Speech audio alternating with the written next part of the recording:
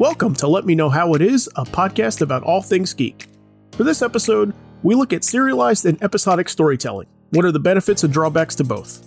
Thanks for joining us, and as always, don't forget to subscribe so you never miss an episode.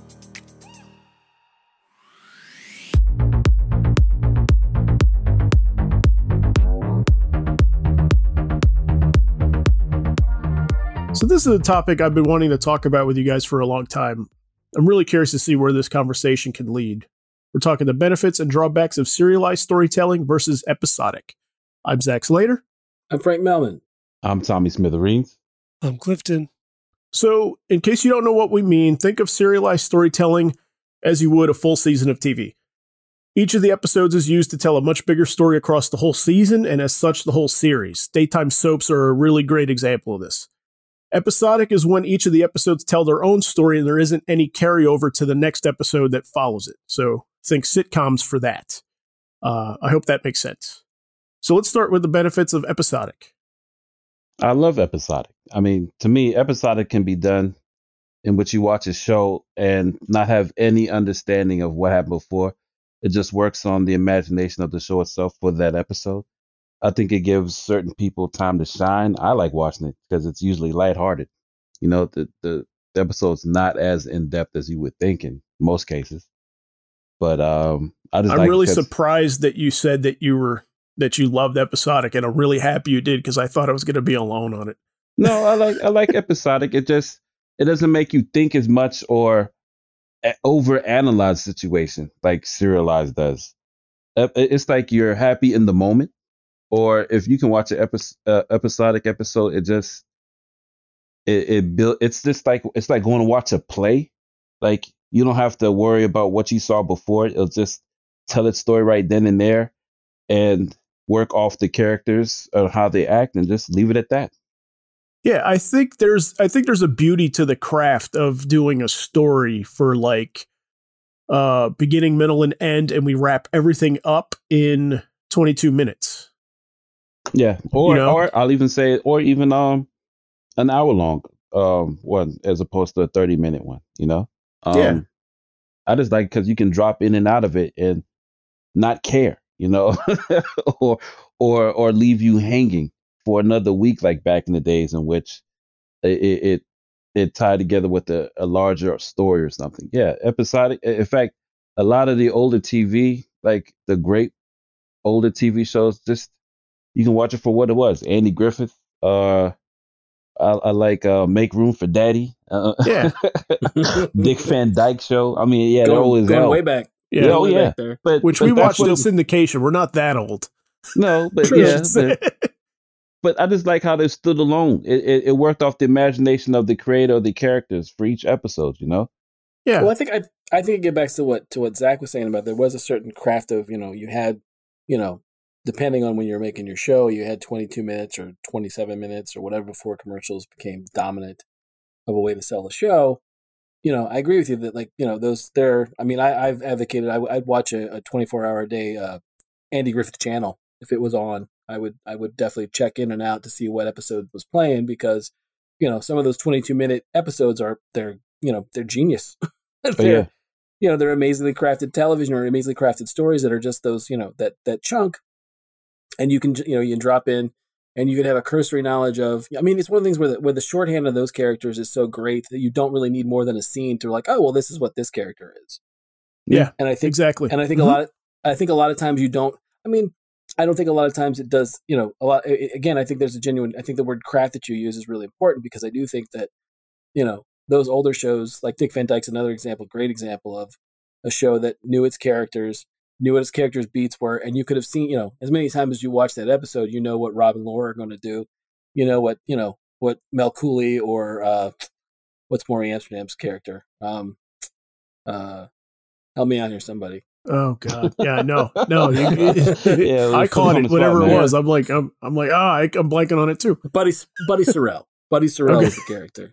Buddy, you knew right away what if you watch one episode, pretty much. There wasn't a lot of evolution of character, but those characters worked in their element so well and were so well defined that there wasn't there was the illusion of change, but really you knew full well the next week that somebody was going to be in in a similar situation, and it was going to be funny, and the characters were going to hit those moments because that's what the characters did. Yeah. There's an elegance to episodic, I think, in that, like you said it perfect, Frank. Like it's those characters are kind of frozen in a single moment, right? Like Bart Simpson is who he is, right? Yeah. And will always be that. And no matter what he learns in that episode, he's still going to be Bart Simpson in the next one. And there's a beauty to that, I think. I really think that there is. And on top of the fact that it's kind of, do you remember what it was like when you could miss an episode and not freak out? To me, that's what I feel like with Curb Your Enthusiasm. Yeah. Yeah. Yeah. Yeah. Simpsons was a good one too that didn't occur to me until I just said it. Like, it's not in my notes or anything like that. And yeah. And there is a really great shorthand of like, you can't really waste a lot of time. Like, the characters got to be who they're going to be, and it's got to be quick, right? Because you're not planting seeds for something later. No. It's got to pay off right there. It's that moment, like you said, it's frozen time, or that moment in Amber where they're basically, like another one that I know that I watch. I don't watch. It's not conscious watching, but I do enjoy the show a whole lot. But I didn't watch it when it was actually on. That it's just wrapped up. Was Modern Family? I think Modern Family does a really good job of. We set up our premise in the beginning. All these characters, weave in and out of the scenes, and then everyone's who they're supposed to be, and then it wraps up at the end. Yeah. Yep. Yeah. I think that one's a really good. You can watch an episode from episode, and you know that Cameron's going to freak out. You know that Phil Dunphy's going to be big-hearted but goofy. All those characters are going to do exactly what they're supposed to do from episode to episode, no matter what the premise of the episode is, right? Yeah. Yeah. And I think that's one of the ones that I think recently does it really, really well. I remember at one point, Zach, you and I were talking about there was an ability. It was either a contest or it was an essay thing where you could basically do a spec script for a bunch of shows, and that was one of the ones that was listed. And I think I told you flat out, I'm like, I don't know any idea how I would do a spec script for that show. Right. If you're not familiar with a spec script, it's just one of those things where you write an episode basically that would be, within the vein of what they do, and what they do, I think they're doing so well that it'd be really hard to just make that happen. You know what I mean? Yeah. No, it's definitely like an idiosyncratic show. You know what I mean? Like it is very much of its voice. Another show that I think does a really good job with that was The Middle, from around the same time. Like, those characters were who they were, and you were going to pop in, and there was and you're just going to sit down for a fun 30 minutes. Right. I think there's another strength though to it, to the format of episodic, and that's the what I call the mini movie, right? Okay. Now Batman the Animated Series is a really good example of this, right? Where you have flexible tone in each of the episodes. And this is something that I really appreciate about episodic, so that like you can have like I'll bring up like a Bullet for Bullock, right? That's very much kind of like an old-time Private Eye type of story, and the music reflects that. They have a lot of horns, right? And I like that they can adjust the tone to kind of fit, like, this is what we want to do for this episode. We're kind of going for this. Mm-hmm. You know what I mean? And then we're gonna get like the Cool Hand Luke, where the music is like got like a ton of like harmonicas in it. You remember that one where he goes undercover and he gets amnesia like while he's undercover, and he can't remember who he is and stuff. Doesn't he end up in the box or like in the hot house, like the hot house at some point, right? Yeah, exactly. And so like, and the styles are different, right? Like the color looks different in those episodes, and it's a different setting, and it's a different feel, and different characters, and the music's all different and everything. And it's like, and again, like there's no real issue with that, because we don't have to have, this has to make sense with the next episode. It's just another adventure that Batman is on. And so it all works under that umbrella. Now, it's funny you should mention that one, because it made me immediately jump to something that's totally not related to that, which is the Twilight Zone. Okay. Okay. Yeah, that would be considered in the same vein as which it would it be as far as considered an episodic? Yeah, for sure. Yeah, but it doesn't lean on any. I mean, to me, it works on a whole different type of imagination, where it even doesn't lean on past characters or the same. Right, it's an anthology series. Yeah, As yeah. opposed to the other episodic style ones we've been talking about. Yeah. Yeah, no, that's a good one. Yeah, the entire like that's episodic like to such a degree, right? hmm Anthologies are really in right now, but that's the one where like every episode was different. Yeah. Right. You never knew what was different going to happen. stars in every episode. Yeah, you weren't going to see like no characters come back besides Rod Serling. Right. You can argue Yeah. Rod Serling. That's about Yeah, it. and I guess Jordan Peele now.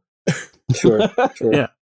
But yeah, generally, no. That's a really great example there, Tommy, about the idea that it was.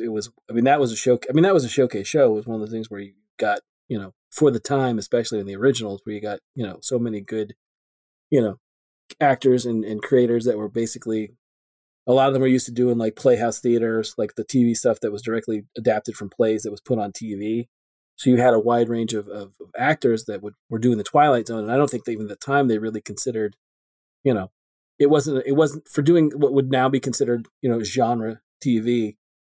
Everyone that stepped up to it did an amazing job and did some really great work on something that's now I think would kind of not. I mean, granted, it's the remake with Jordan Peele is I've heard mixed things about it, but it's one of those things where I think if it was tried to be launched now, I don't know if you get the same caliber of talent that you would back then. Right. So, Well, I mean, that's debatable, I think. But sure. No, I agree. I know, but it's one of the things where I think about just so many people were coming from a different place because TV was so new that the idea that we would get that now is, I agree. It's debatable, but it's for another show, basically. Right, sure. Yeah. But I see why you say that, because unlike now, then you could only be famous through TV or movies, as opposed to what's occurring now, which you don't necessarily have to come through that pipeline in order to be famous. Now I get you. Yeah. Right. A lot of people won't fight themselves in order to get onto such a small venue like they did before. Yeah. Yeah. But no, I mean, but Tommy, I mean, you set it up perfectly because, I mean, those are also mini movies, I would say. And you do have different, maybe not different tone because they all kind of have the same flavor. You know what I mean? But the set dressing is different all the time, right? And you get some episodes where you see the budget, right? And then you get other ones that are just like super conversational and are like more like plays and stuff like that. And yeah, I just think that's a really, really great example of probably the best example of what episodic can do really, really well and why it's appealing. Another good one I would say for animation wise is Samurai Jack. Yeah, because Samurai Jack like would really go out of their way to make the visuals different.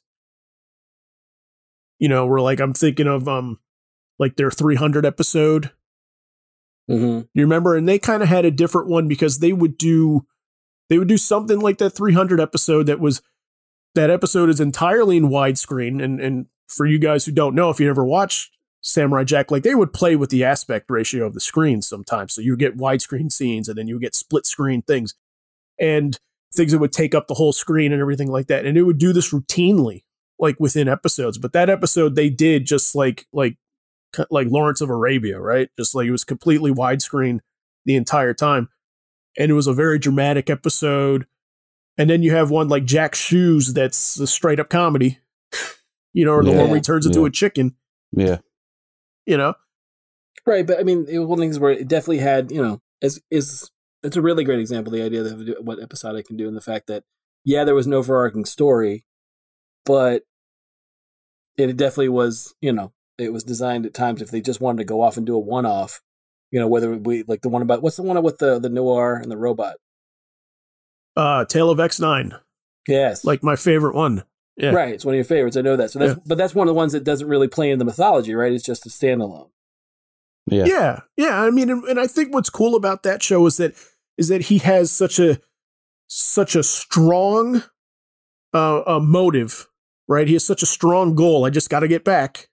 Right. And every episode is seen as an attempt at that pretty much for the most part. Like you said, there are occasions where he goes off and there's like a little tangent here and there, but for the most part, every episode is kind of like a failed attempt at him reaching his goal.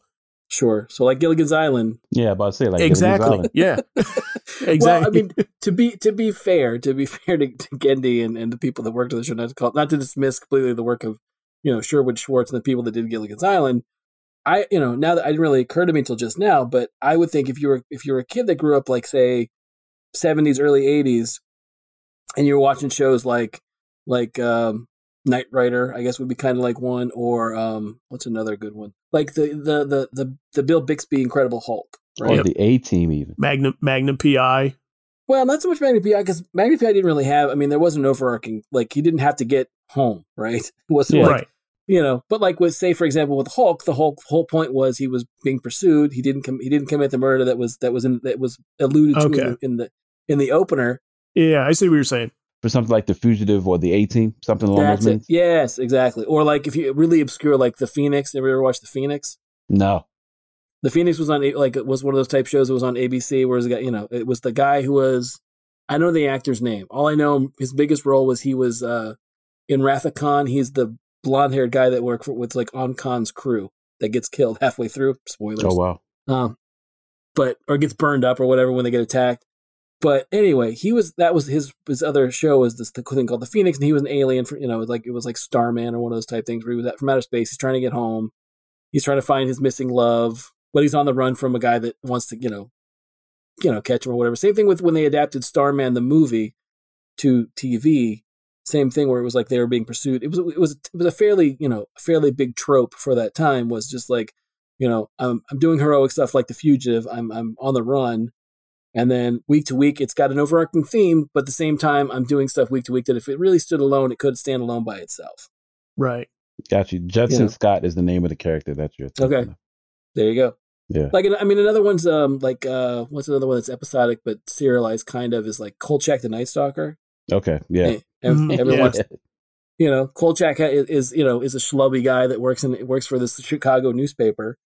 And granted, he's every week he's doing sort of the investigating the paranormal of the week, but at the same time, those episodes generally you could watch them out of order and they generally stand on their own. I don't think they really ever really refer to anything that's gone on before. I don't think. Right. What about in comics, though? I mean, is there anything in comics that you can think of, like right now, that's a really good example of episodic? I'm deferring to the three of you because you guys are reading a lot more currently than I am at the moment. Currently? I mean, it's not like before that's what I felt when Dark Horse Presents. Yeah. Something like that. Or Marvel Comics Presents or when Action Comics was doing, this is a while ago, obviously, but Action Comics at one point was weekly and they had Green Lantern and they had a Superman story and they had the Secret Six and they had Black Canary or a rotating cast of characters. You would get a chunk of a story at a time because they wouldn't, those characters couldn't carry their own book for whatever reason. Yeah. Really, I think the most you see it is in annuals is the thing that jumps to my head, right? Because I'm thinking of like Tom King's Batman run, right? And there are tangents in there, but I can't really say that any of them is like a one and done, right? Because everything at least goes one issue, right? Or goes at least two issues. Well, no, that's not true. The Swamp Thing team up issue, that is one issue, and that's a great one. That's like a throwback to an old Brave and the Bold, like the Bob Haney, Jim Aparo stuff. Yeah. So okay, so there's that one, but I'm thinking more of like within that run. I'm thinking that annuals are used for more at least like shorter stories, right? Like you tend to get a bunch of 8-page stories in these. Or in the old days, you would get one giant story. A story that had more space to breathe. Yeah. What comes to mind for me is Archie comic. That was one of my. That was about to say was kids comics or Archie's another good example. Yeah. I think like for example like the Scooby Doo comics or the Scooby Doo team up comics that DC was putting out, if they're still putting them out. Were pretty good examples of we're gonna do this issue. We're gonna team up with the JSA, or this issue we're gonna team up with Harley Quinn and Poison Ivy. And then it was pretty much a one and done. Right. Those tend to, I mean, we haven't really done an episode on continuity. And I guess we're sort of kind of doing one now on continuity. If you're going to, when we start talking about serialized and the idea that, I mean, there was a time when one and dones were all that were how it was done. Right. Yeah. You might get a 2-parter or a 3-parter, but it wasn't one of those things where, in comics, it was so much of, now, like we did our episode talking about the filling of the graphic novel, having to have 6 parts for every story. Back then you could buy, if you bought a 100-page giant, you get a couple reprints that were one and done, and then your main story, or 2 or 3 of them, were one and done. Marvel Team Up was another good example. I agree with that. Yeah. Yeah. Tommy just sent me a note, and I'm like, you're right. Marvel Team Up would work. Because I realized I'm referring to nothing that was mentioned. But yeah, Marvel Team Up, DC Comics Presents, which was like Superman teaming up with people. Brave the Bold, for the most part, was Batman teaming up with people. Marvel 2-in-1, when the Thing had his own book, when he was teaming up with characters, it was basically a one and done.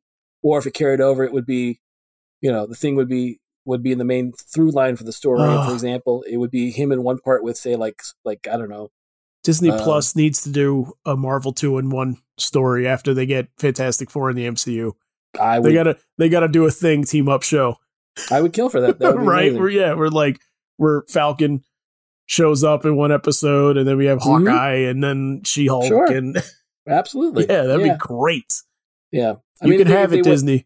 Yeah, either that or either Marvel Team Up or Marvel 2-in-1, I think would be great. But I don't think they could get, what's his name? I don't think they could get Tom Holland for that. I don't know if they could or not. So they got Spider-Man TV rights. But yeah, I would think those are all great examples of one and dones for the most part. Occasionally you would get, I think there's a couple instances where you have, like, I know there's one run of Marvel Team Up that has like Spider-Man and Shang-Chi one issue, and then Black Widow another episode, and then Nick Fury, and then they all team up again at the end of the story. So you get like a 4-parter, which was rare. It didn't really happen all that much. Right. When you were saying like the Young comics, that threw Looney Tunes into my head. And I went like, oh yeah, another one, completely episodic, kind of the selling point. Right. Tom and Jerry, another one, you know what I mean? like same story over and over again, but we're going to just present it different ways. Yes. This time they're in the city, this time they're in the country. This time it's Tom, it's Jerry's country cousin. It's, Tom's dealing with Tom's is you ain't my baby, that whole thing. Oh, that's a great one. I love that. That's a terrific one. We should do a Tom and Jerry episode. So what do you think then? There's a lot of episodic that's great. What do you think some of the drawbacks are, though? Well, I mean, like we were talking earlier, as much as you get that moment of, there's a change in the moment, or there's a growth in the moment, that may not translate into, like, for example, we've talked about how, like, a lot of times we like in animation especially, we like shows where, there's a model for season 1 for these characters, right? And they look a certain way. You mean like a character model, like a character design? Yeah. Yes. There's a great, like, Avatar's a great example, right? Like, those kids, by the time those kids get from where they are in season 1 to the end of the show, that their model and the way they look and all that stuff progresses, and you can tell visually that they've had, change in their life, right? Right. And that's not something you always get with, say, again, I'll just throw it out there, like with Scooby-Doo. Like, those kids wore those same clothes. Now, granted, you could argue that they were what? Hippies. Living out the van. Living out of the van, being all, grungy before grunge was a thing. I mean, you could argue that's why. You could also argue that it was cheaper to have one model and not have them evolve or look different from season to season. Yeah. But I think it as a visual short, again, getting back to a visual shorthand, I think it's one of those things where I personally think if you don't show that evolution, it doesn't really, I mean, it's hard to tell when exactly does the story take place. And sometimes it doesn't matter because, like we've said, episodic doesn't really have the same setup. Right. Yeah. But it's like what you said earlier. When you get episodic, it's stuck in time. There's no growth. Or at least there's very little growth for those characters. So you're basically, it's a window in that era that it doesn't escape. That's the issue with it. Like, it's almost a time capsule in itself with those shows and episodes. So it's hard for it to be like, for example, let's say like an old episode had to deal with the phone booth. Can you imagine explaining the phone booth to kids now? Right. Where it's or like but that's why I see it as such. Certain aspects of it tend to stay there. Right. Yeah. Creatively, I could see it too being difficult to keep writing the same location, same spot, same characters, same more or less situation, and have it be fresh. Sure. Right? Like this is why when I said earlier that there's an elegance and a craft and a beauty to doing it really well, is that you can get bored.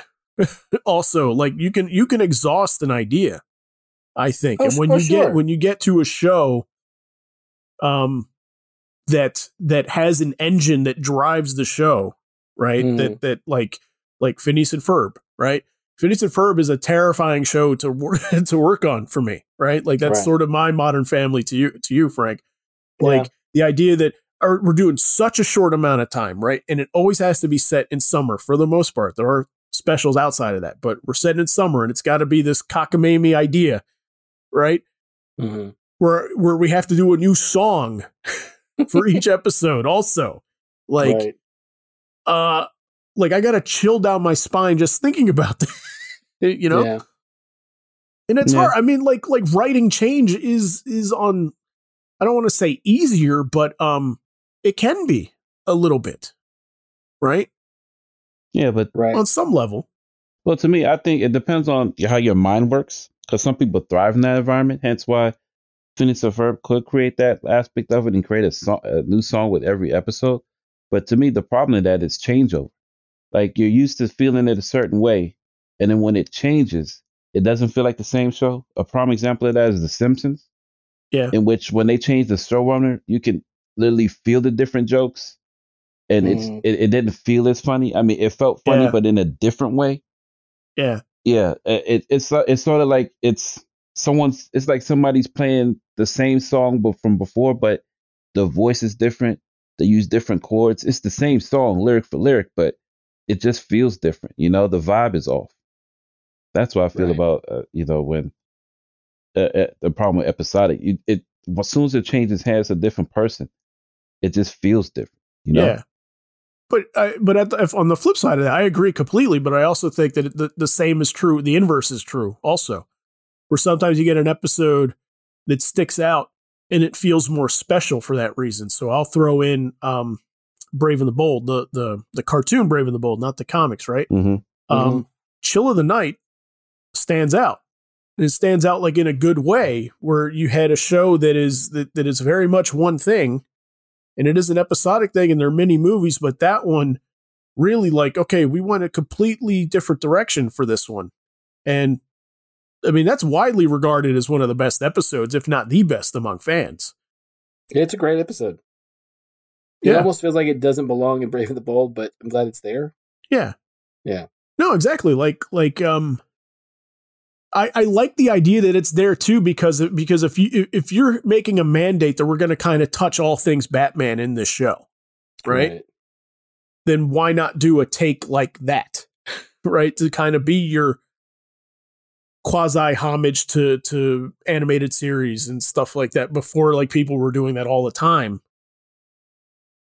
Right. You know? And there's something about the stakes in that one that feel a little bit bigger, you know? Right. Well, I mean, the other one that's a good example from that show is the one about, it's the one with Adam Strange and Aquaman and the whales. Adam Strange and Aquaman from the cartoon? Yeah, from Brave and the Bold. There's an episode, I believe it's Adam Strange is one of the, it's I know it's Aquaman, but it's one of those moments of, Aquaman is played so bold, broadly in that show. Yeah. And then you have that moment where he's confronted with the reality of the fact that, people are basically, spoiler for who hasn't seen it, but people are slaughtering whales, right? Right. Okay. You remember that episode now? Yeah, this is starting to sound familiar a little bit. This is the one where Aquaman's depressed the whole episode, right? Yes, exactly. Okay. Yeah. That's another one where it's kind of like, he's so lighthearted and he's so adventurous and he's so having a good time pretty much every single other episode he's in, and then you're hit in the face with this moment of wow, this is the reality of of life, and this is what this character that's usually pretty lighthearted has to deal with. It's definitely a moment that you don't expect in a show like that. Right. The other episode I'll bring up, I know Tommy's going to groan on this, and I don't want to get too much into it, but City on the Edge of Forever, classic Star Trek episode, That's another one that episodic, right? Every Right. episode is kind of its own thing, but something about that one feels definitive, feels more serious, more is on the line, right? Right. I don't know Oh, how yeah. it's done. But I think it's interesting that's able to happen, Right. you know? Sure. Yeah, Frank, you were talking about Aquaman's Outrageous Adventure. Is it? that the one? I think that's that Aquaman's Outrageous Adventure is the one where they're in the motorhome, right? Oh, no, Oh, not okay, that one. okay. Yeah. Yeah, no, but Zach, you're right. I don't like that episode. No, I know. Not at all. But I'm just kind of in awe that they're able to pull it out. And maybe it's just a manner of it's just a really solid episode. Like sometimes maybe just the really good episodes are the ones that feel that way because maybe they suck you in. I don't know. That could be it. Right. Right. That could be a completely subjective thing. I'm not sure. I'm just kind of thinking about it off the top of my head. Right. Yeah, I mean, it's. I think it's one of those things where again, it's just, it was if it was the moment or the episode wasn't written as well, I don't think it would have it would have landed or worked, I guess. Yeah. But I think, like I said, in the Brave and the Bold thing, I didn't consider that. But yeah, that's one of those moments where you're just like, you're thrown for a loop because again, that show generally is not real, heavy. Right. Mystery in Space is the name of the episode. Thank you. Thank yes. Is that season 1? Yeah, it is season 1. Okay. Episode 14. Mm-hmm. Okay. But yeah, that's a good one. But yeah, it's just one of those moments that, again, especially the way that version of Aquaman, I mean, he's basically Hercules from Marvel, but basically that version of Aquaman doesn't really, everything's great. Everything's awesome because I'm adventuring, or I'm venturing with my friends. So everything is terrific. But no, he very much he knows what he is and he's proud of it. Yeah. Yeah. Absolutely. Oh, yeah, absolutely. That's what I wanted Jason Momoa to be, but we got something else. Yeah, we did. So not bad. We didn't get a bad thing. It's just, but we got something different. We got something else. Yeah. Yeah. So, okay. So then what about Serialized? Let's jump into that. So this, I will confess that I thought all of you guys were going to be like, no, I like Serialized better.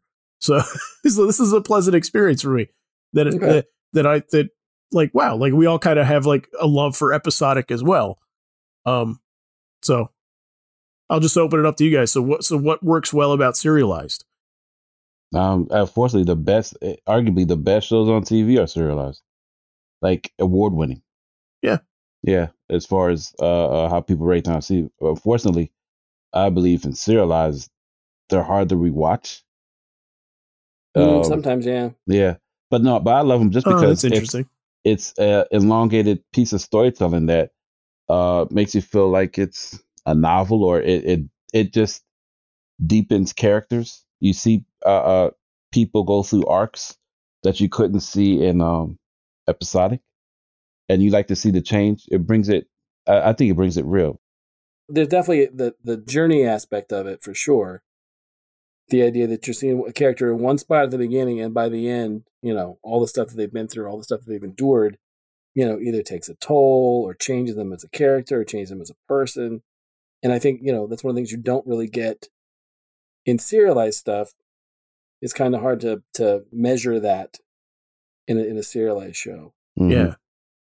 You said something really interesting, Tommy, that I'm kind of going to hold on to for when we start talking about what serialized doesn't do very well. But yeah, I mean, you really opened my head up to something, to realization I didn't have. But so I'll save it. I'll just go into that later.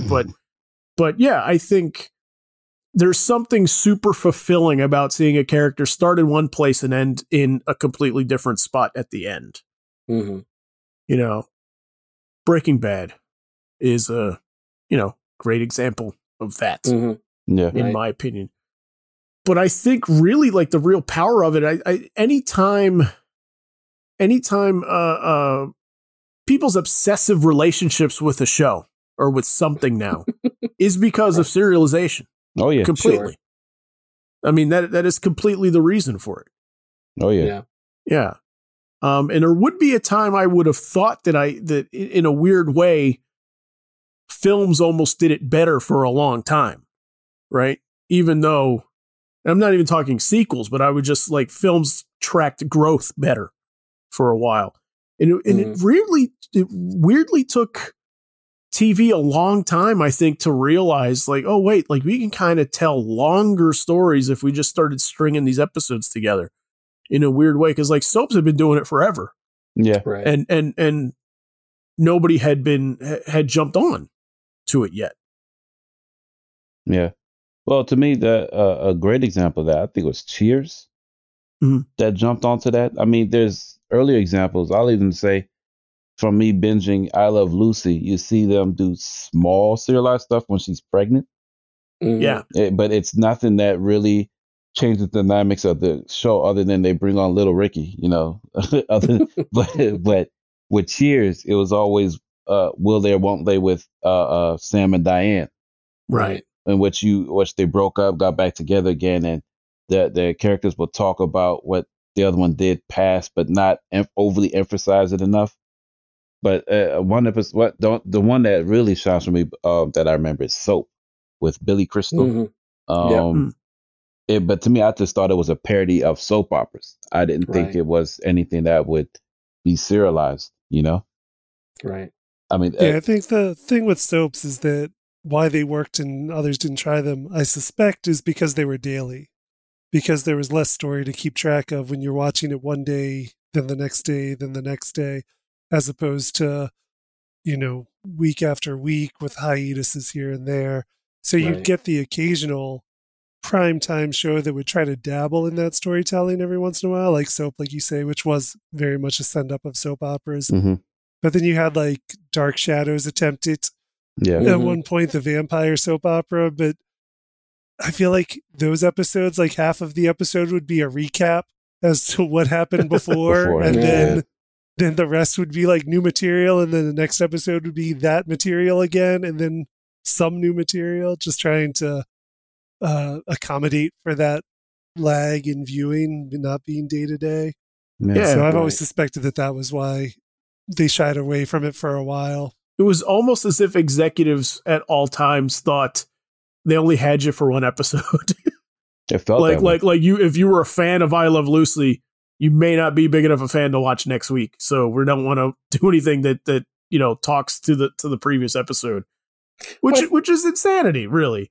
Right. Well, I think they also wanted people to be able to come in. I think they wanted a new viewer to be able to jump in and feel right on board and up to speed with everyone else. And I feel like that was an advertising directive. Yeah. I think also at the time you didn't, you know, it's you know, unlike today where, you know, it's one of those things like I think someone brought up earlier the idea of, you know, I can just drop in and watch a show and then go on about my life and not really worry about, you know, what happens next per se, or what these characters do next per se. That's, you know, the next episode's going to be Lucy's going to want to be at the club because, you know, Tyrone Powell or whoever is playing at the club with Ricky, you know, and then, you know, whoever it is, Bob Hope, whatever the guest star was that week, you know, you could drop in, drop out and not really. And the other thing is there wasn't, you know, think back to when you could start recording shows, and I don't mean DVR, I mean like VHS, you know, that kind of thing, how difficult it was to make sure that you got the show that you wanted to watch, you know, and record it and be able to catch up with it if you weren't there to watch it as it happened. I remember there were shows that I wanted to watch as a kid that I remember that I was excited about. And because we didn't have, you know, the technology wasn't there, you know, getting into fights with my parents about wanting to watch something because we were going to go out or visit someone and I didn't want to go, you know? Yeah. You missed the show. Yeah. Yeah. If you missed the show, you missed it. Maybe you catch it in syndication. If it wasn't syndicated. If you were lucky. Right. Or if you were lucky at the end of the season and they ran, you know, they had, you know, episodes of failure. They were reruns. Yeah, exactly. That was one way to catch it. And God help you for spoilers, because as soon as that show came out, people were talking about it. You couldn't walk anywhere without, especially it's a big show, big name show, and you missed it.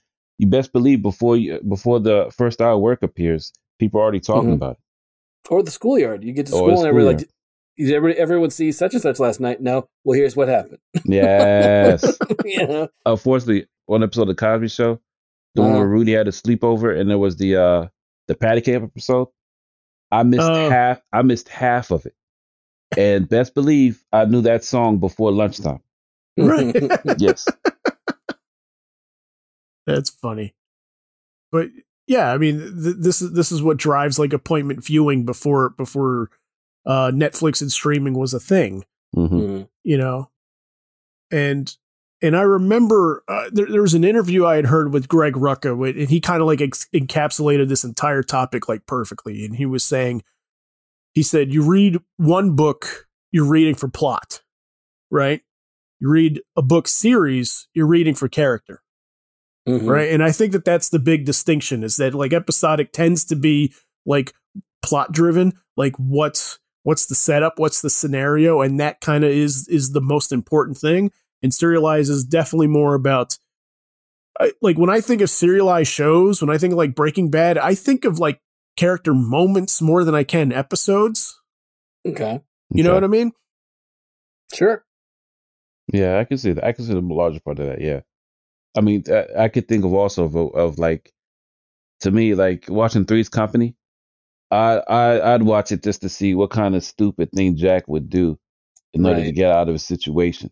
It felt very like I Love Lucy.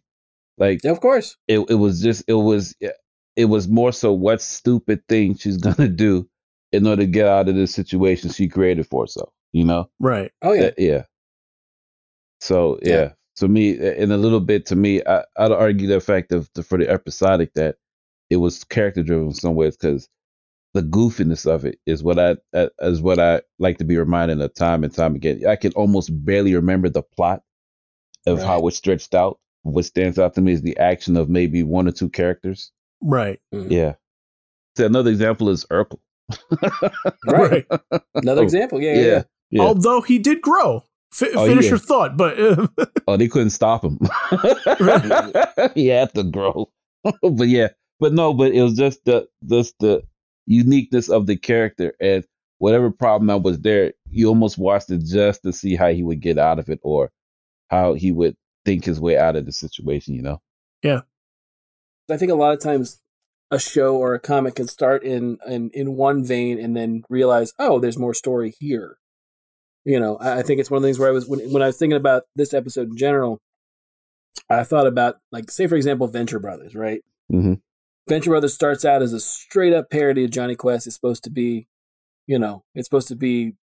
somewhat episodic, and then you start to realize, oh, there's a bigger universe here. We can expand this out. We can do more with this, and then it starts to gain momentum and gains a mythology of its own. I know, I know from listening to their commentaries that the Jackson Public and Doc Hammer have said that, more often than not, just because a character's in the background doesn't mean, that they don't have a story for that character. Like, there's plenty of, I've watched, I've listened to plenty of the commentaries while watching the shows, and they've said, they'll stop or they'll focus on one character in the background. We're like, I would love to do a series on that guy alone. They said that plenty of times.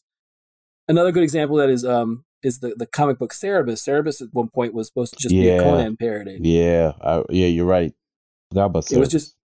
It was supposed to just be a goofy send up of the Conan stuff, the Robert E. Howard, Marvel Conan book. And then it eventually takes on a life of its own and goes completely away from the fact that, Cerebus starts out as a barbarian, an aardvark barbarian, to what it evolves into is completely different. So I think a lot of times a lot of these, either shows or comics can start in one spot as being, a send up or a parody. And then all of a sudden the creator realizes, no, there's more to it, and it becomes more episodic over time. Yeah. Venture Brothers is a really great observation, I think, because to me, that show was episodic, but in a season perspective, as weird as that sounds, right? The season itself had like an arcing story, right? Sure. And tracked growth. But almost at the end of every season, they would do something to kind of like reset everything back to where it was. Right? Well, I would say yes and no. Hang on. So, but what I'm saying, but I think after a while though, they seem to really commit to tracking change and like, okay, no, we're not gonna, like, we're gonna let Hank evolve instead of having evolve and then have some reason for him to resort back to status quo. I'll say, right. You know what I'm saying? Like, like I'm thinking like the end of season 1 into season 2, right? Something very big happens at the end of season 1, absolutely, right? But the open of season 2, which is a great open, I love it. But something happens to get us back to the show that we know. Sure. Yeah. You know what I mean? But that's an interesting case for you because some stuff is just so off the topic. Like, what was the one with is it Return of the Mummy or whatever, where they go to the Egyptian? That episode alone, like, what the hell? Yeah. Right. It connects to nothing. It's very... explain that further, so in case people don't know what you're talking about. Oh, yeah. Frank, you do it better than me as far as I'm all over the place with that. It's basically, I mean, it's an episode that I know, and they even mention again in the commentary and stuff. It's a pretty divisive episode because some people like love it and hate it at the same. People love it or hate it because the fact that it doesn't. It's an episode that's self-contained. It's a one and done, and it has all this stuff that is basically kind of self-referential to the episode. It has nothing to do with anything else, but. I love the episode. I think it's a fantastic episode, but it's also one of those. Clarify, we're talking about Venture Brothers Season 2, Episode 4, Escape to the House of Mummies Part 2. Yes. Right. Yeah, people are like, was it Part 1? Did we miss something? There's no Part 1 to this episode. It's just the Part 2. Yeah. Right. Yeah. Right. And I, it's one of those things where, I think we've talked about another podcast. We talked about the Zeppo. It's another example of an episode that just doesn't really. Yeah, I love the Zeppo Buffy. Yeah, Zeppo's a great episode. Doesn't really have anything to do with anything else in Buffy, but it's just the episode to itself. And people again, they love it or hate it. But this one definitely was one of the ones where I'm like, nope. I love the show. I love the fact that this episode exists, and it doesn't really have to be entwined with everything else. Another example, and Tommy, you can back me up on this, is that Rick and Morty has been kind of meta recently about the idea of like, we're getting back to what we did where it was episodic and we're not telling a bigger story. Yes. And they get without spoiling anything, they get very referential about the fact that we used to do different stuff at the beginning and we're trying to get back to that. Themselves as characters mention it. Yeah. Right? Yes. I mean, in the current season, we got a fair amount of that kind of like nudge, nudge, wink, wink to the audience of like, oh yeah, we know we used to do, one and done stories, and some of you love that stuff and some of you want the bigger mythology. And I think that's another show that does, that may have started out as a oneer or wanted to do, because you think back to the first season, there's a lot of just one and done stories. Yeah, not interconnected at all. It's just they'll drop them into something, or we'll see them in the midst of something, and then it work its way out, or it'll have no correlation to what happened before. Just knowing that it's something self-contained in which what they do, it's going to be weird. Right. Watch, is that as opposed to. Rick's gonna be super scientific dick, and that Morty's gonna freak out about everything. But other than that, you don't really know the fact that there's much more to those stories, right? Yeah, you don't at all. No. Which I kind of prefer for that because it seems like there's the expectation of where they should go with certain things or what happened to somebody prior to that. Then they have to keep a tally or a timeline based upon what they did. Well, getting back to Venture Brothers, I think Zach and I talked about it when they were planning stuff out, and they would have the whiteboard of where, right, Zach? We talked about the whiteboard in Venture Brothers where they were trying to map out where characters were supposed to be at the beginning and where they get to in the end. Mm-hmm. For Venture, I mean, that was one of the things where like that was, they would talk about that stuff. Another example I thought was interesting was, if we're talking about Harmon stuff, Dan Harmon stuff, is if you look at like all of season 3 for Community, it tells one story from the beginning of the first episode to the end. That whole season is an experiment in serialized sitcom. Yes. Wouldn't you say, Tommy? Right? Yeah. Where you have the whole story about Troy trying to, whether he's going to choose what path he's going to choose, and the stuff with John Goodman's character. Yeah, trying to woo him over to plumbing. Yeah. Yes. Yeah. All that stuff is and even there were interviews at the time where Harmon was like, yep, I'm trying to see, because you do something along the lines of like The Wire, where you start at one place and then you try to get it, you know what your ending is, and you write all these episodes in between, and it's the whole season basically, of trying to do that, but in a sitcom, which is not really something that sitcoms do. No, not really. And I mean, And really, I mean, that's the joke that I say about when I'm talking serialized and episodic to people is I'm like, even the sitcoms are serialized now, which, you know, when I was growing up, that wasn't a thing. Rewatching things now, like when I'm rewatching like repeats of Fresh Prince or something, like I do see little nuggets of things that carry over, but it's not super important that you need to know. Like you can go into that episode completely fresh and you hit the ground running and you're fine. Right. You don't need any explanation for anything like that. But it's like the one thing that I think that was really big into this was Friends. I think Friends really pushed this a little bit as far as they could in the day, because I think of it like Star Trek: The Next Generation, where you have kind of like these hyphenated shows that were episodic, but really flex some serialization at times. And Star Trek would end every season on a cliffhanger. And for a while, at least when I was seriously watching Friends, it seemed like Friends was doing that. Yeah, they definitely want to think about it all summer. Yeah, whatever. What when it was like, what's a good example? Like when Ross is marrying Emily, is that one a good one? Yeah, and when he says Rachel's name, yes, right before, they end on that, and then it's like your whole summer's like, ooh, it's gonna happen. Are they gonna get back together? Right. There was the season before that when he's dating. He and Rachel had broken up, and he's dating Phoebe's friend, and they're at the beach, and he's in the hallway, and it's like, which door did he go into? You remember that one? I do remember that now. Yeah. But no, like when you mentioned that, when you talk about old school sitcoms, like for example, you had a little bit of that kind of like callback to other stuff, but it was more along the lines of like, this is a Darlings episode in Andy Griffith, or this is an Ernest T. Bass episode in Andy Griffith. But it wasn't a situation where I don't think they. I think they had an episode to fill that week, and they did the episode. And if they had a character like an Ernest T. Bass, or I think I'm trying to think I can't remember what was the character that was played by Jerry Van Dyke. Do you remember, Tommy? For Andy Griffin. Yeah. Yeah, you would ask me. But you know what I mean, right? Like that character was recurring too, right? Yes, he was. But he wasn't emphasized every episode. No, he wasn't. He didn't live in Mayberry. He just showed up. He was, if I remember correctly, he was just a guy that came in that like was visit the town or whatever. But it was one of those things where I don't, I think like you said, Zach, it's a much more recent thing where sitcoms are much more cognizant of, of doing a serialized story. But you remember the actor or the character? I think it was Jerry Van Dyke. I think was the actor that was the one that was on, unless I'm thinking Jerry Van Dyke was on Dick Van Dyke Show as opposed to no, he was definitely on Dick Van Dyke Show, but I'm trying to remember who he was on the Andy Griffith Show.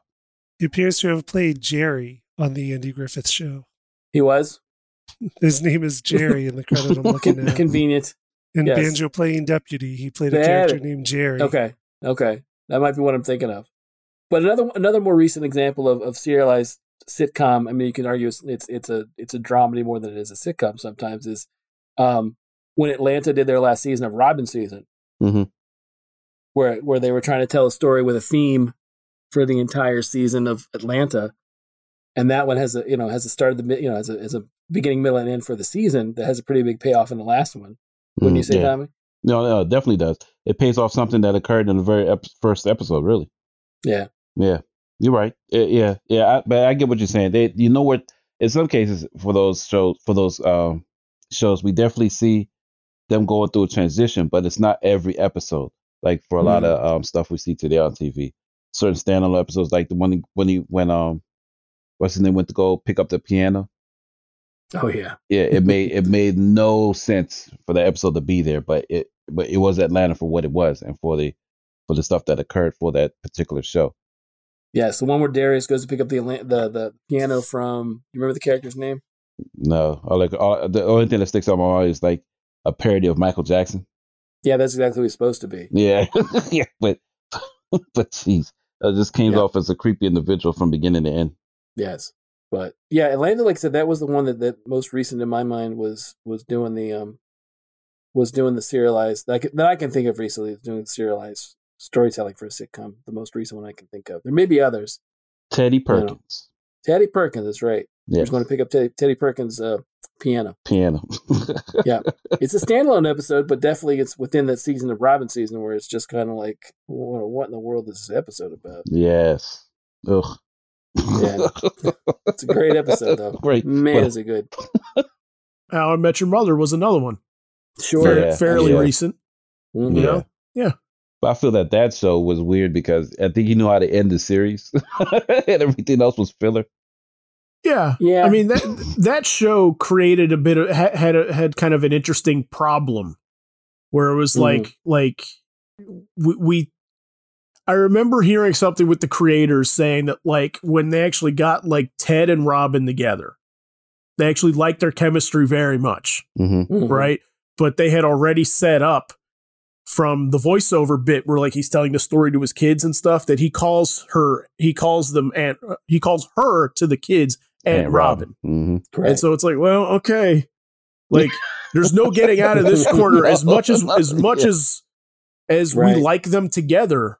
Once we Right. got the actors together and we actually saw they had some chemistry in these scenarios and everything, we can't do that. And so I think spinning into sort of the drawbacks of serialized is you better have a plan. Well, yeah. That's one. You Absolutely. better have a plan, Well, sure. Yeah. Most definitely. right? Because it sticks out when you don't. And another big one for me was Lost. I was not huge into Lost. God. I was a fan in season 1, like everybody else. Mhm. And then basically I had like a night class that started a couple of weeks like later into the semester, and it was Mhm. running. It was the same night as Lost, and so I just never kept up with it because I had a class. But I remember I was working with people that were like fanatically into the show, Mhm. and this is seasons down the road, and I'm hearing them all. It was like every week they would all get together, like, so what do you think this means? What do you think this means? And just hearing their conversation, you know. And Mhm. knowing a little bit about story, like what I know, I'm like, they don't really have a plan. Just hearing from what you're talking about, I'm like, this show No. seems aimless to me. Yeah, they were. They would tell you differently, but no, they were pretty. They didn't know. They had no clue. You know, What was funny was people who wrote for the show would come off the show like they don't have a clue. And they Yeah, would tell yeah, like right. in articles they don't know what's Yes. going on. yeah, Yeah. And so I think How I Met Your Mother couldn't had a scent of that to it, where Oh, like sure. the thing that I would always say, and Grant, I never saw the end, so I still don't know how it ends. So I'm just saying, so don't spoil it for me. Not well. Not, Yeah, But- take your but- time. See that when you have nothing completely to do. But the thing Yes. that I would say to people, because I would still be a fan very, very late into the show, was I was like, serialized the show didn't quite make much sense after a while. right. But on an episodic level, that show was still very good always, I thought. Oh, there's some great episodes of that You know? show for sure. It's just one Yeah. of those things where, you know, they didn't know. I don't know if they just didn't know where they were going to land, or they figured, you know, it's kind of like we solved the mystery in the first season. What do we do now? Yeah. It's kind of what I feel that show was like they got the, you know, their mystery was this, and they got to it, and I'm like, oh, so what do we do for the next, you know, 8 Oh. seasons we're on? Well, it's funny to me. I think that show shined better when it was episodic, like Robin Sparkles. Oh, yeah. It was brilliant then. But whenever Yeah. they went to the overall How I Met Your Mother, when it got back online with the overall story of the show, it felt Mhm. forced. It's kind of like X-Files. Yeah, that's another great example. Yeah, X-Files. Yeah, Because again, if you think of X-Files and the fact that the pedigree that it has, that it was, you know, that's where, if we didn't have X-Files, we wouldn't have got Breaking Bad, because Vince Gilligan cuts his teeth on X-Files, hmm and even there's some elements and camera work that's done in X-Files that translates over into Breaking Bad. If you like the episodes where, or the episode when they introduced the twins, I believe is the one where the people that have the shrine yeah. and all the people in the town it's like an X-Files opening. You know? Yeah. Like you're like, what in the world's going I on think- here? I think we wouldn't have many things if it wasn't for X-Files. I really don't. Like, X-Files to me is the very, very first like modern TV show for the internet era, right? Where it Mhm. would do things in the open, right? Where it would say like the truth is out there, but for some episodes it wouldn't say that. It would say something else. But it was also before DVR, right? Where like you had to just Mhm. catch it that week. Be like, whoa, what was that? Right. You know? Right. But I think it's one of those things where it's interesting that I think a lot of people, you know, I specifically, like, I while I enjoy some of the mythology of X-Files, I think a lot of it is hampered by the fact that if they just stuck to doing one and dones and made mini movies that were, 45 minutes long, it would have been better than what, how it turned out. Right. Because I think that really was their strength. I think doing those 45, doing an episode that's self-contained and a one and done, I think they just really excelled at that. They did make, some amazing one and done episodes, that didn't have to deal with Mulder's sister and, what the gray aliens really want and the smoking man, even though, I like the smoking man, but at the same time, he's just going to smoke and look menacing. What else is he going to do? Sure. Yeah. I mean, okay. I get your point, but at the same time, I feel like the real selling point was the mythology for that show. I mean, that's the thing that I can remember in the time everybody talking about was more so that. Sure. Than really like the bizarre villain they fought that week. Right.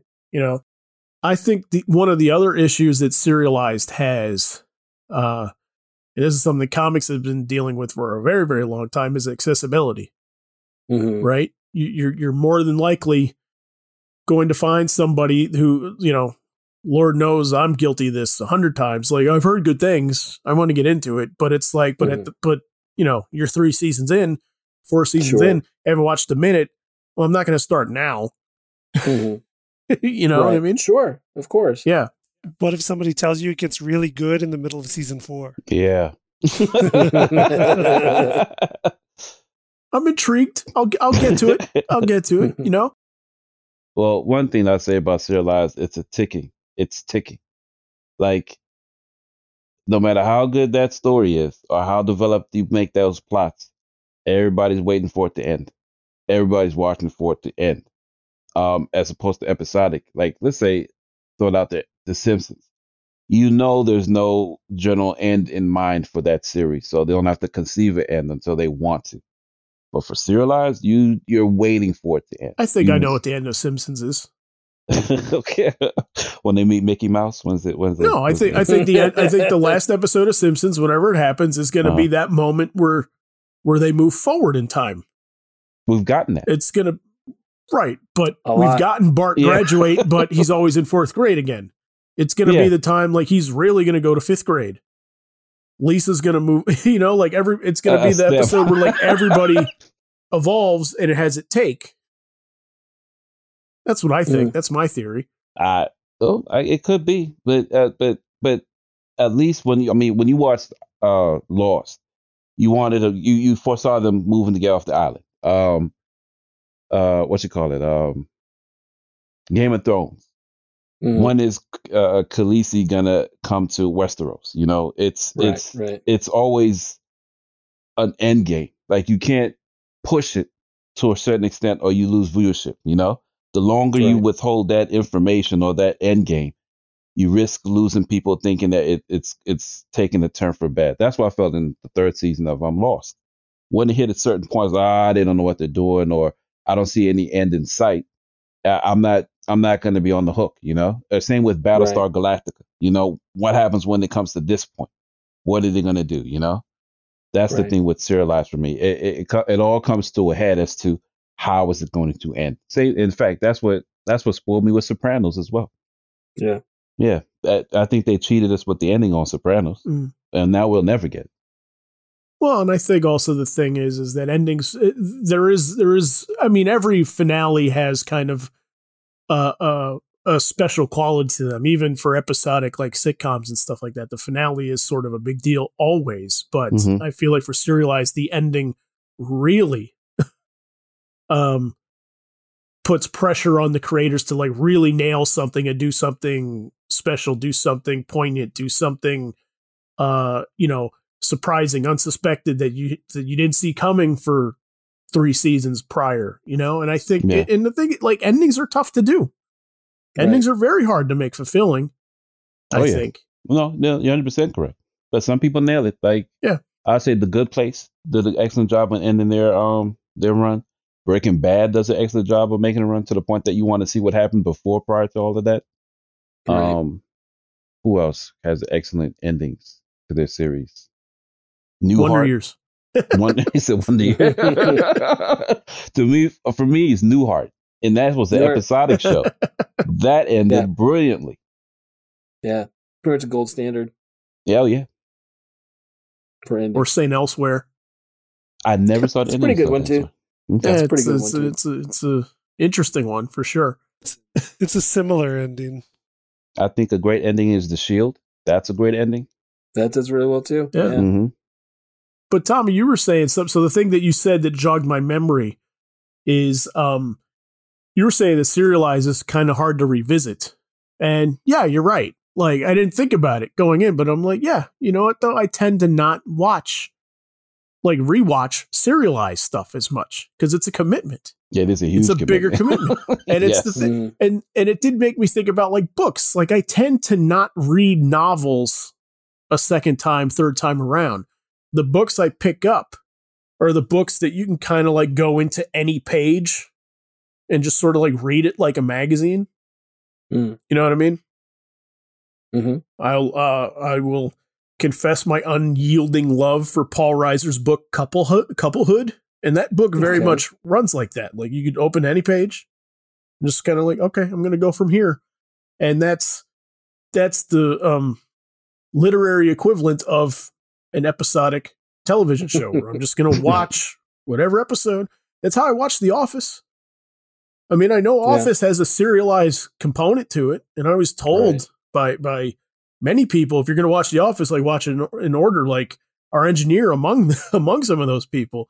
And I was like, nah, like, I'll figure it out. Like, you know, like I enjoyed it, I think, more that I didn't have to start like, okay, here's season 1, episode 1, and then the second one, and didn't have to watch it that way. Like, I would just watch it and I'd be like, okay, like I could just keep it straight in my head. Like, all right, like, you know, Ed Helms isn't in this one yet, and Mm-hmm. you know, Jim and Pam aren't together in this one yet. Okay, I get it. Like, I could piece it together, and you know, but I do think a lot of other shows don't have that problem with accessibility. We should try and talk about comics really quick about that if we can. You know, Mm-hmm. I mean, that's a big thing that I know that the companies are wrestling with at all times. Like, how do we get more people to come in and not be afraid by the number that's on this cover that's making me feel like I have to read the first 147 of these before I read 148 that's on the stands now.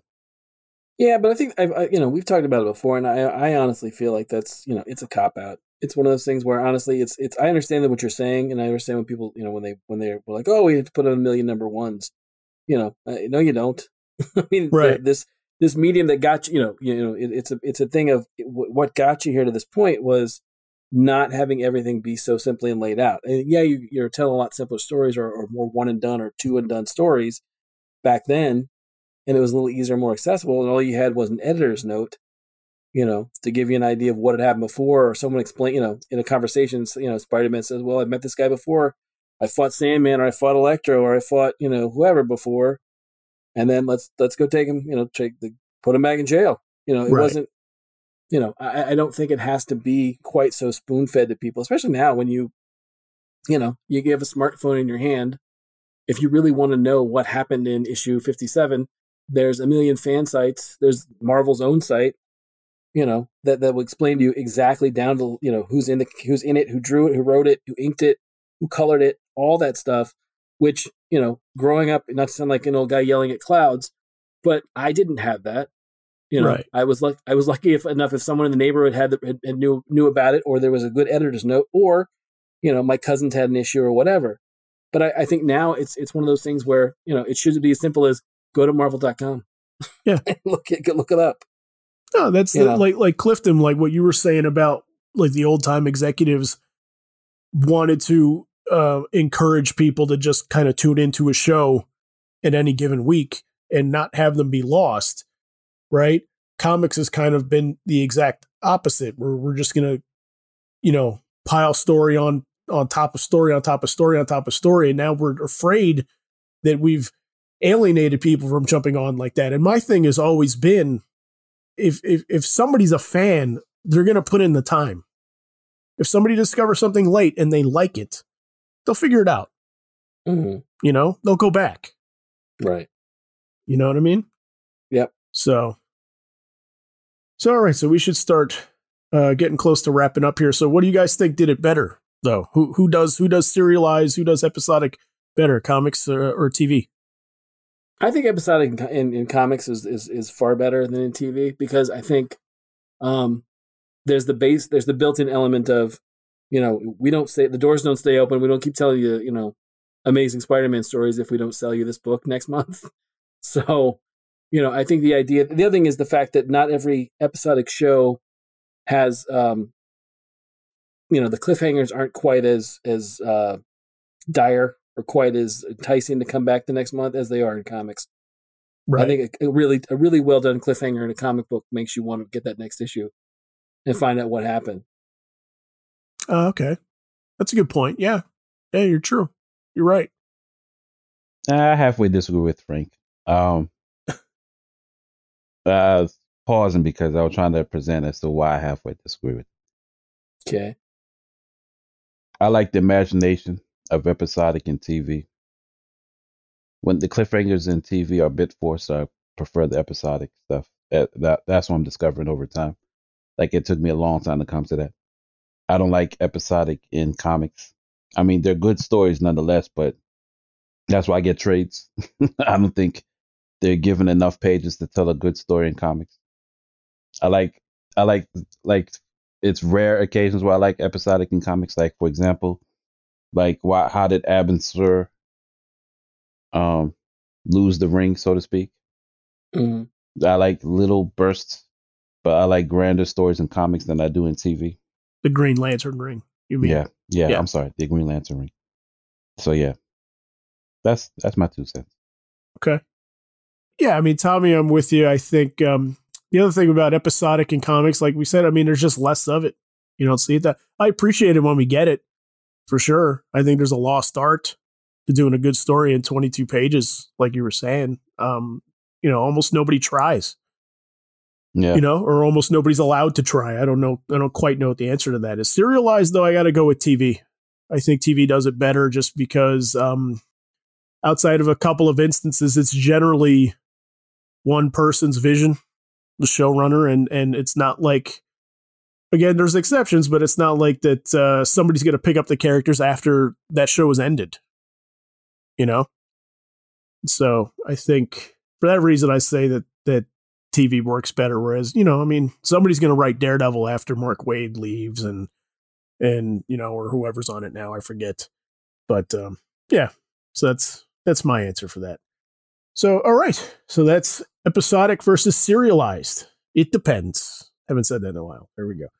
Before we go, if you check out our website at letmeknowhowitis.com, you can find all of our past episodes as well as notes, links, and examples to some of the things that come up in conversation. You can also find a link to our YouTube channel where you can check out episodes there as well. Also, you can like us on Facebook at facebook.com/letmeknowhowitis and follow us on Twitter at our show's initials, LMKHII. And if you'd like to suggest a topic for us to discuss, you can post it in our comment section. Thanks for listening, everyone, and we'll see you next week.